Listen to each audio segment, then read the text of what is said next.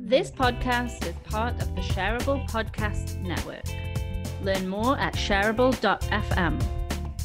The shortest distance between 2 points is a straight line, but rarely do successful people get from point A to point B taking the most direct route.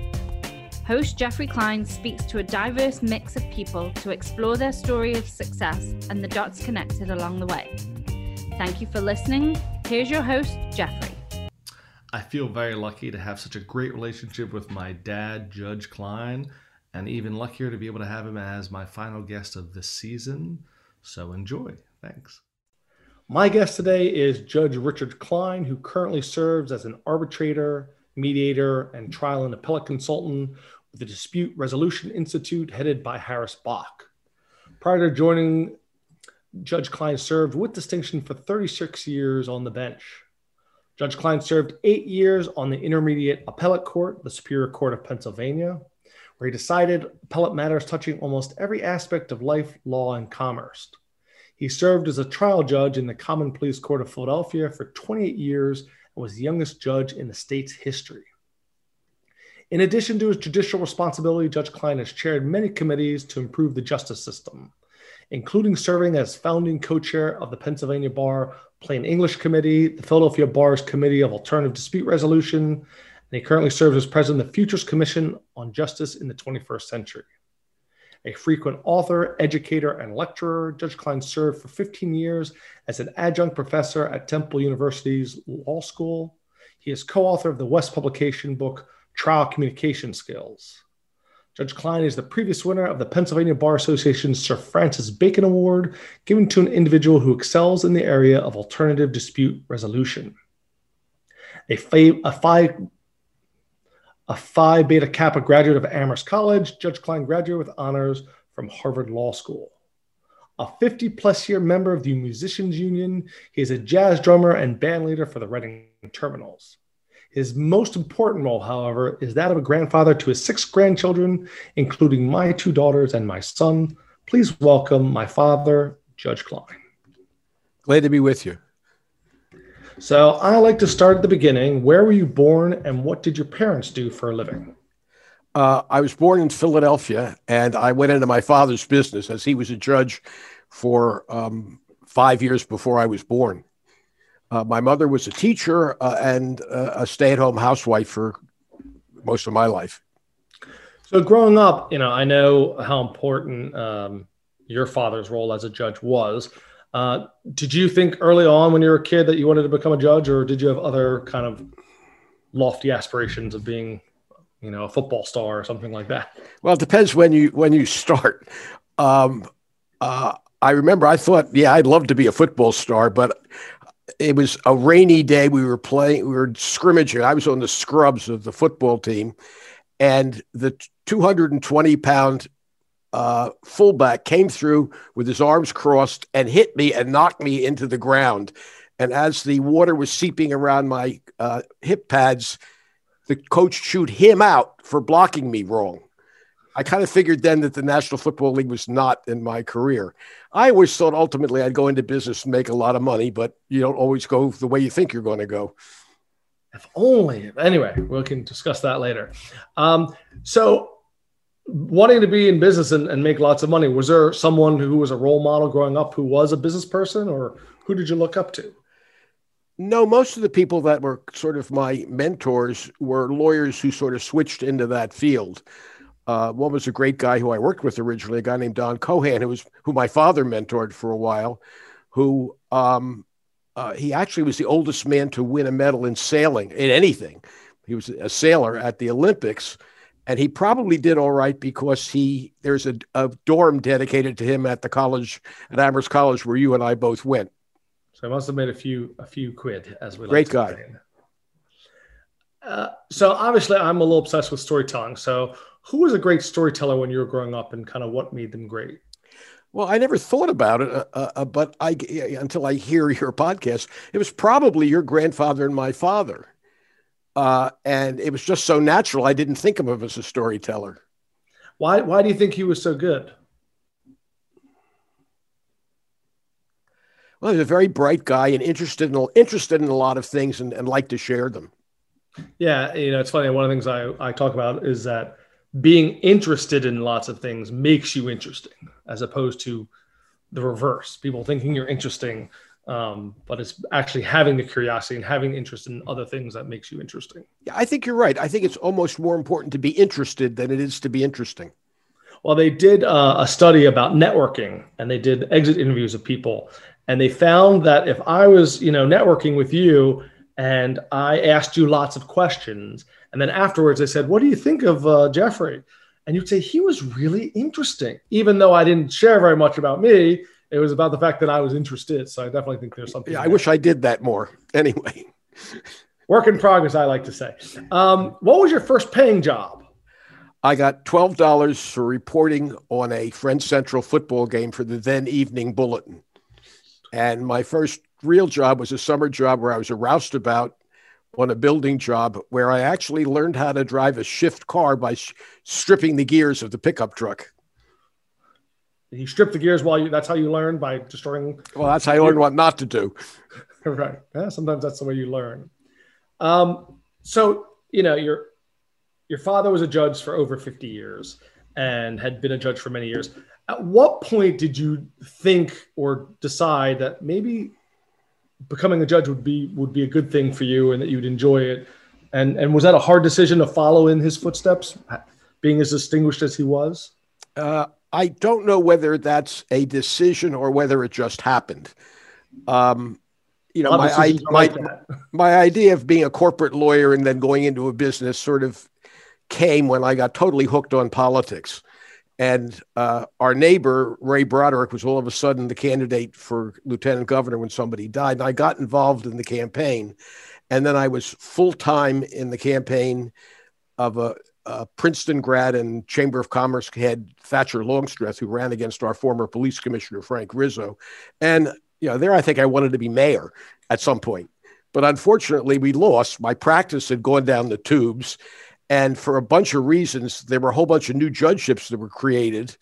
And I wound up getting one of them because of my political activity. And I figured, what the heck? It's not a lifetime commitment. I'll try it. Who knows where you go from there? And then unfortunately, I liked it. And how much, so when this opportunity to become a judge came up, and I know at the time you were the youngest lawyer ever to become a judge.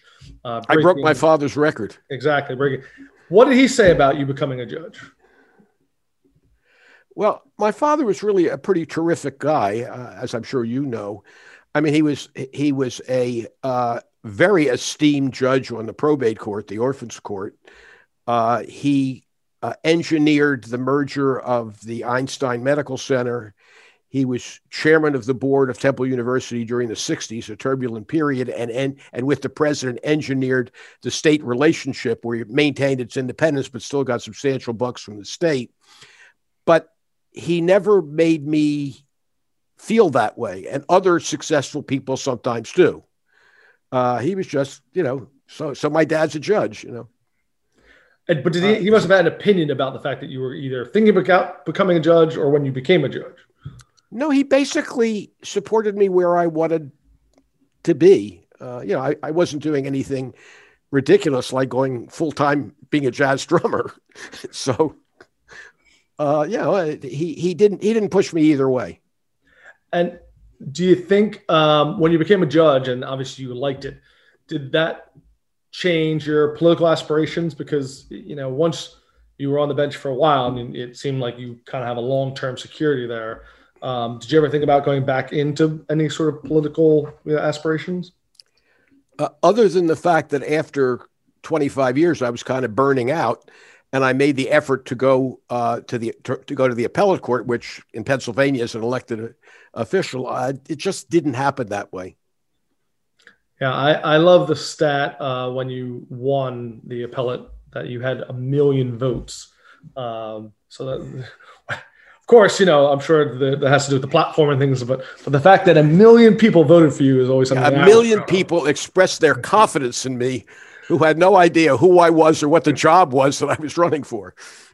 Now, I know that, one job that you've had is being a educational leader for a group that does travels, and you've gone lots and lots of places, and you've been a judge, for years and years. Is there a place that you kind of find surprising that you found yourself, whether it was a location that you never thought when you were young, oh my God, I'd end up here, or talking to a specific person? Actually, I was thinking about that. And yes, in 1995, it's how I got there. It was so surprising. In 1995, I met the entire Constitutional Court of South Africa, including one of the lawyers that represented Mandela and Abiy Hoffman, who got his arm blown off as an anti-apartheid activity. And the way it happened was just bizarre. I was leading as an education leader for a legal study tour there. And I wound up in the early days on, I guess, what we call a listserv today, which is primarily university professors. Actually, I talked to one of them by Zoom just a couple of days ago. And I asked the question, I said, I can read the Constitution. What happens in an automobile accident? And I got a letter back from a young guy, I forget his name, let's call him John, who told me about it and said, gee, it's a shame that your trip's going the way it is, because I'm arguing the finals of the moot court competition in Pietermaritzburg. But I said, they changed the trip. I'm going to be there. So we were in Durban, which is about a 45-minute drive away. And I drove there on the wrong side of the road, on the wrong side of the car in a rainstorm. I'm lucky I didn't get killed. And as it turned out, I found out that one of the Constitutional Court judges, who was the first Black, I can't call her African-American, they're all Africans there, and she had spent several years recently in a third floor walk-up in West Philadelphia getting a master's from Penn Law. So I got the dean of the Penn Law School to write her a congratulatory letter, and while I was there, I gave it to her. She then invited me down to the Constitutional Court, which fortunately there was a continuance, and I was able to go in and meet everybody. The other thing weird about that is I got a call from a friend of one of my former law clerks. Says, do you know this guy, John? I said, yeah, I've been dealing with him on the internet. I actually planning to go visit him and his family. He said, well, his girlfriend wanted to spend some time in the United States and is my nanny. So I wound up meeting her, getting a picture taken with me with my arm around her. And when I went to him, he didn't know I presented him with that picture. But it's just so strange, the coincidences that affect you one way or another. Yeah, I also think, in terms of success, how much of it is, hard work and how much of it is, luck. And I think, it's a combination for sure. I like to, I refer to things, what I call smart luck. Dumb luck is when you're walking down the street and you pick up $5 and you put it in your pocket. Smart luck is you want to be an actor, take some acting classes, so that if you do certain things, you find, the harder you work, the luckier you are. I think that's definitely been true for me. Well, you can't figure out exactly which road you're going to go. Okay. But if you're hardworking and persistent, you're going to get somewhere good. Well, you definitely instilled that in me. Again, you talk about, your father being a good storyteller. I have very fond memories of you guys kind of at the dining room table on opposite ends, swapping stories back and forth. Do you think that being good at telling stories is a skill that can be developed, or you either have it or you don't? Well, I think of it as being a trial lawyer, for example, which I think you would have been good at, by the way. The history shows that. But some people have significant natural talent. There are a half dozen lawyers that I know in Philadelphia that I've seen that just have this great talent. However, if you don't work at it and learn it, you'll never get anywhere. For example, I would think in professional sports, obviously a lot of people like me and like you don't have the talent to get there. But of the people that do, my guess would be that there are 4 or 5 for each one who makes it, who just didn't put in the work to get there. And it's kind of like storytelling. You can get to be good. There's a great tape by a guy named Irving Younger, for law school students, how to cross-examine. And he says, I'm not trying to teach you to be a good cross-examiner. I'm trying to keep you from being an abominable cross-examiner. So, if you work, you won't be a bad storyteller, but there are people that just have the flair. Yeah, I think one of the things I was talking about this with someone earlier, which is we see, wonderful presenters, wonderful speakers, and they make it look effortless. But the reality is that a lot of them, even the best ones who have a lot of natural talent, work really hard to prepare and practice and then come across in that natural, in a way so that even those who have natural ability to get to that next level need to put in the work. Well, of course, there's a great fear. I mean, I think when they do the studies, one of the fears that everybody has is talking in public. I think I got over there when my jazz group got a commission to conduct educational programs in 40 different South Jersey high schools. And, I would talk about what syncopation was, and then the band would but I'm talking there to several hundred at a time, high school students. If you can get through that, you can get through anything. Yeah. My line now is if I can survive twin teenage daughters, I can survive anything. Yep. And they're wonderful, as you know.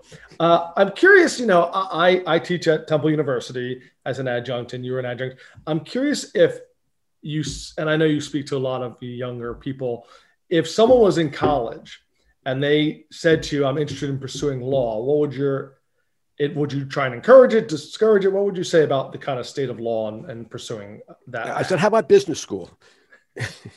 Well, you don't want to go to law school because you can't stand the sight of blood and don't want to be a doctor.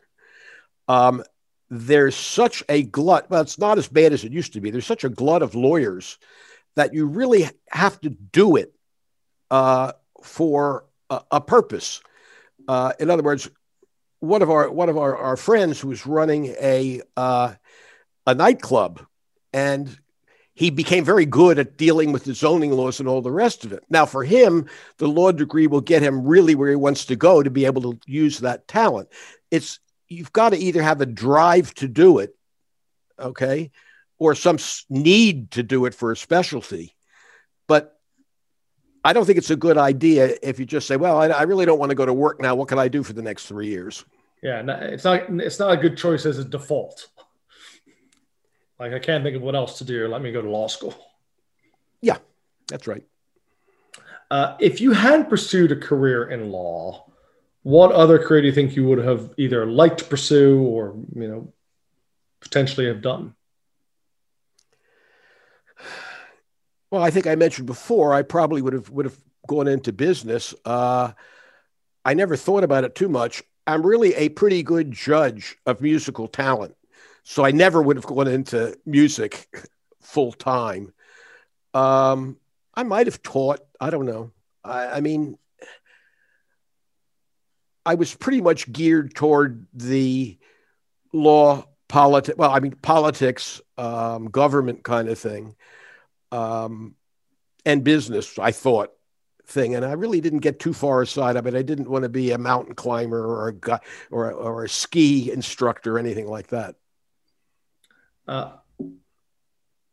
So when I talk to people and, being a judge for 36 years, by most standards, people would say you're successful, but I'm curious how you would define success.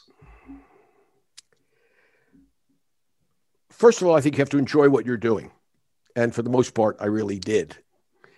As somebody says, that it shouldn't be like it's a job that you're doing. I think that was one of your last, I think Donnie McIntyre said that in one of your recent podcasts.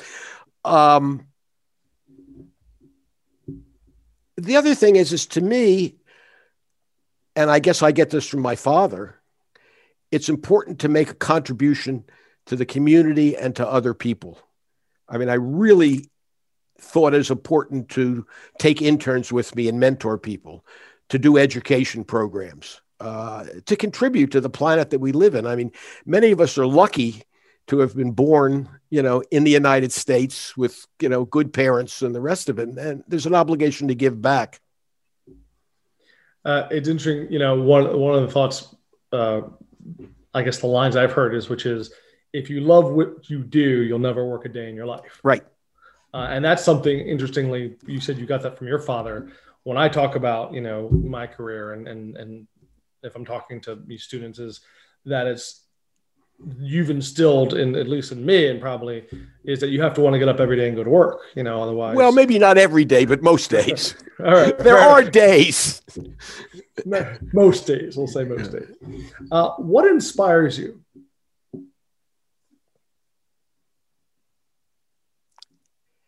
A project where I can do something, like recently resurrecting the Futures Commission. That inspires me to get there, to do it, and to try and make a difference for what's going to happen to the justice system in the future. Now, there are a lot of things you can do. I'd like to save the SEALs too, but my expertise has been in the justice system. So I think that that's where I'm best, to help people resolve disputes quickly and without pain as much as possible. Now, you've done a lot of things and learned a lot over the many years of your career. If you could go back and give a piece of advice to your 21-year-old self, what would it be? Well, one of the things I think I did, and one of the things I wish I had done better, the advice I would give myself is, if you want to do something, you've got to go for it. You've got to keep at it. You've got to be persistent. Each time I got on the bench, it took me 3 times to get through the election properly. The other thing is to try and prioritize what you're doing so that you do the things that have the most impact, rather than the things that you really like to do because you do them well. That's what I think I wish I had done better. Oh, can't go back and do it again. I think you did all right from my perspective. One thing that I learned, and I don't even think about it, is family first. Family is incredibly important. I definitely believe that, and definitely think I've inherited that from you. Several generations. Yes. In terms of, you just explained you're resurrecting the Futures Commission. What do you think is the next trend in the legal system? Well, nobody can predict the future. I think that things are going to make a big difference. I think that the increase in technology, artificial intelligence, is going to affect the practice of law.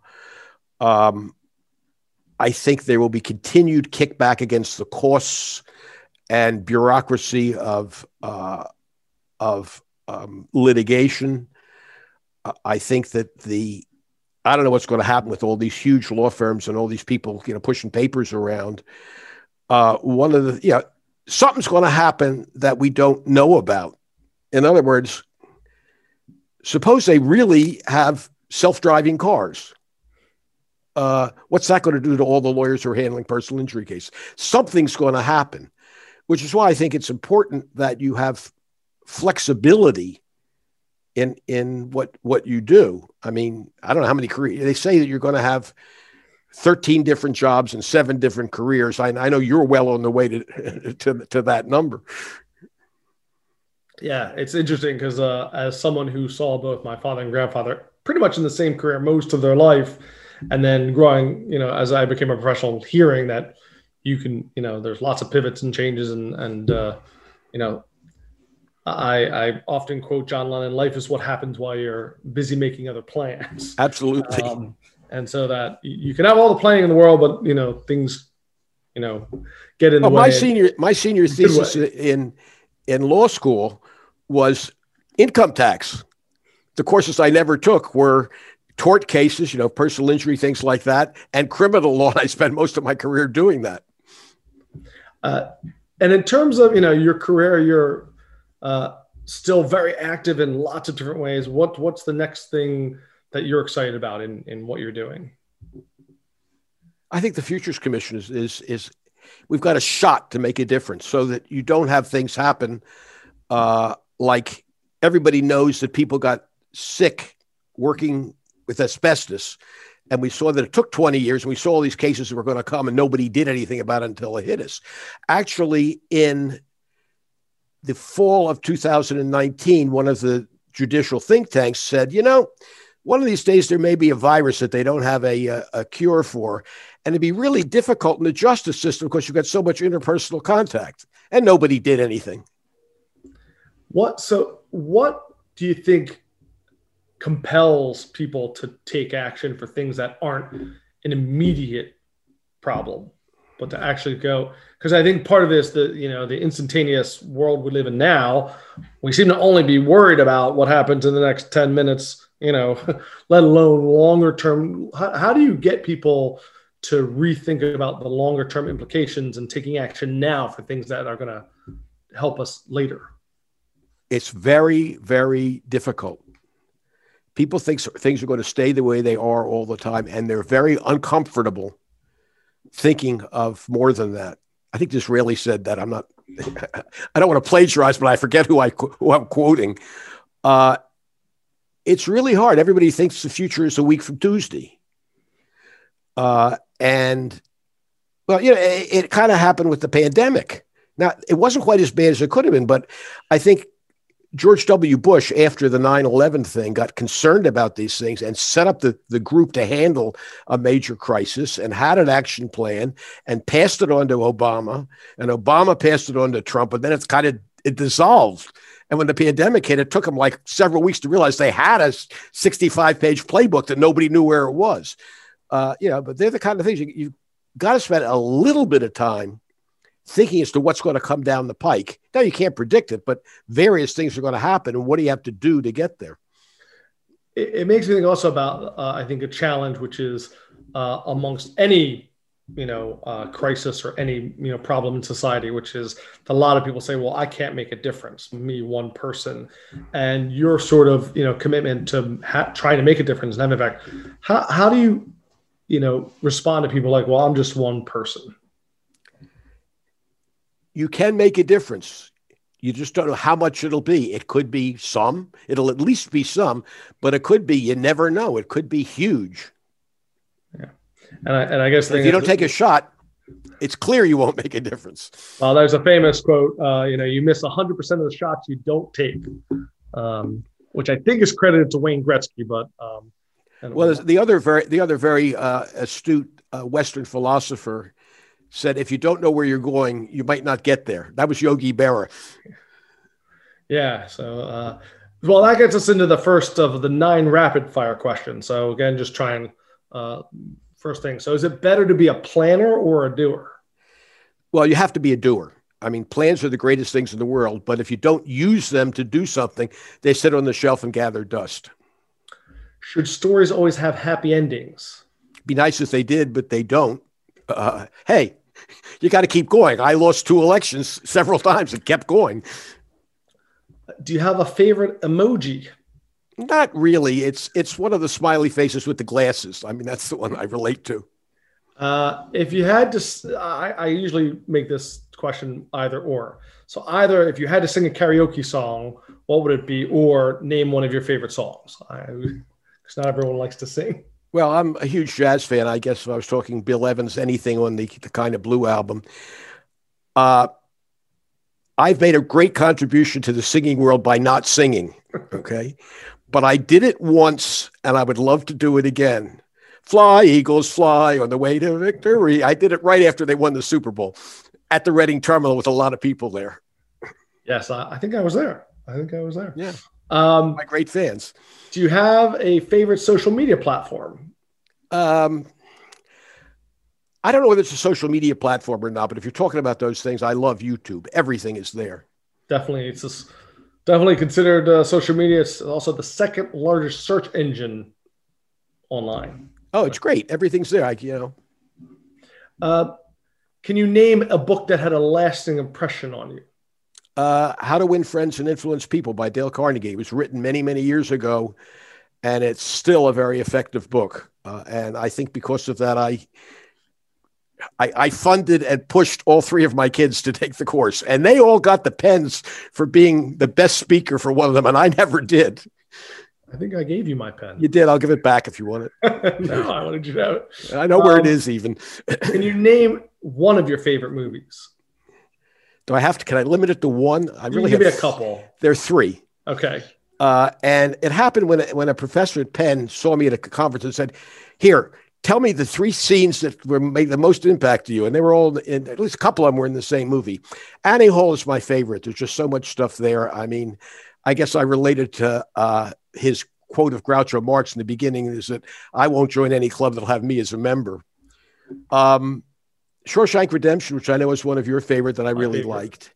And the other thing, which is more obscure, is Orfeo Negro, or Black Orpheus. It was one of the first films to popularize the bossa nova.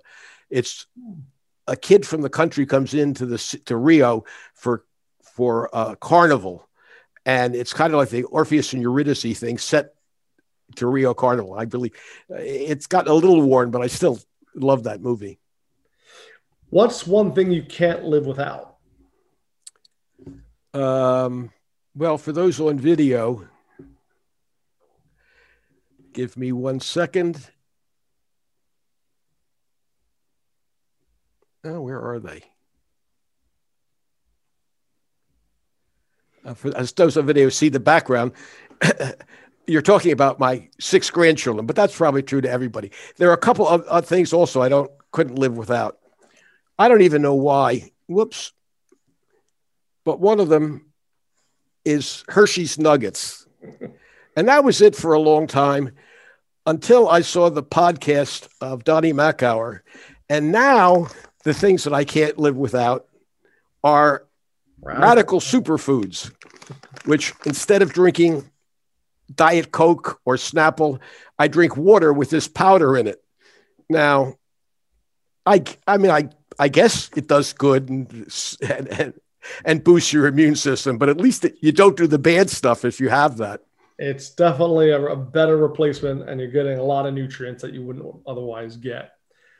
If you could be credited with inventing something, what would it be and why? It would be a self-driving car that is, emission neutral. And the reason is I want to get it quick enough so when I can't drive anymore, I can still use a car. Yeah, I have that same wish that they get an automated car, not because I want to be able to use it, but so my daughters don't have to learn how to drive. I think I'm going to miss it, unfortunately, as they're on with them. I'm afraid you will. Yeah, maybe Ethan. So if people want to learn more about you and what you're doing or interested, where's the best place for them to go and do that? Well, I have my own website that you set up, which is www.judgeklein.com. And the DRI website also has a lot of stuff on it. Unfortunately, I forget the ADRDRI.com. ADRDRI.com. www.ADRDRI.com. We'll put it in the show notes in any event. Yeah. Well, I always enjoy chatting with my dad, and this has been really special for me. It's, you said family first, which is, something that I feel very fortunate to have the kind of relationship I do with you, and to continually learn from you, but also just enjoy your company. So I want to thank you for being a part of this, and thank you for helping us connect the dots. Thanks for giving me the opportunity. Thank you for taking your time to listen to this podcast. Please subscribe on your preferred podcast platform so you don't miss any future episodes.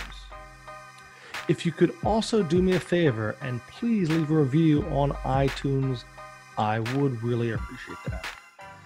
Remember, story matters and is the best way to connect the dots.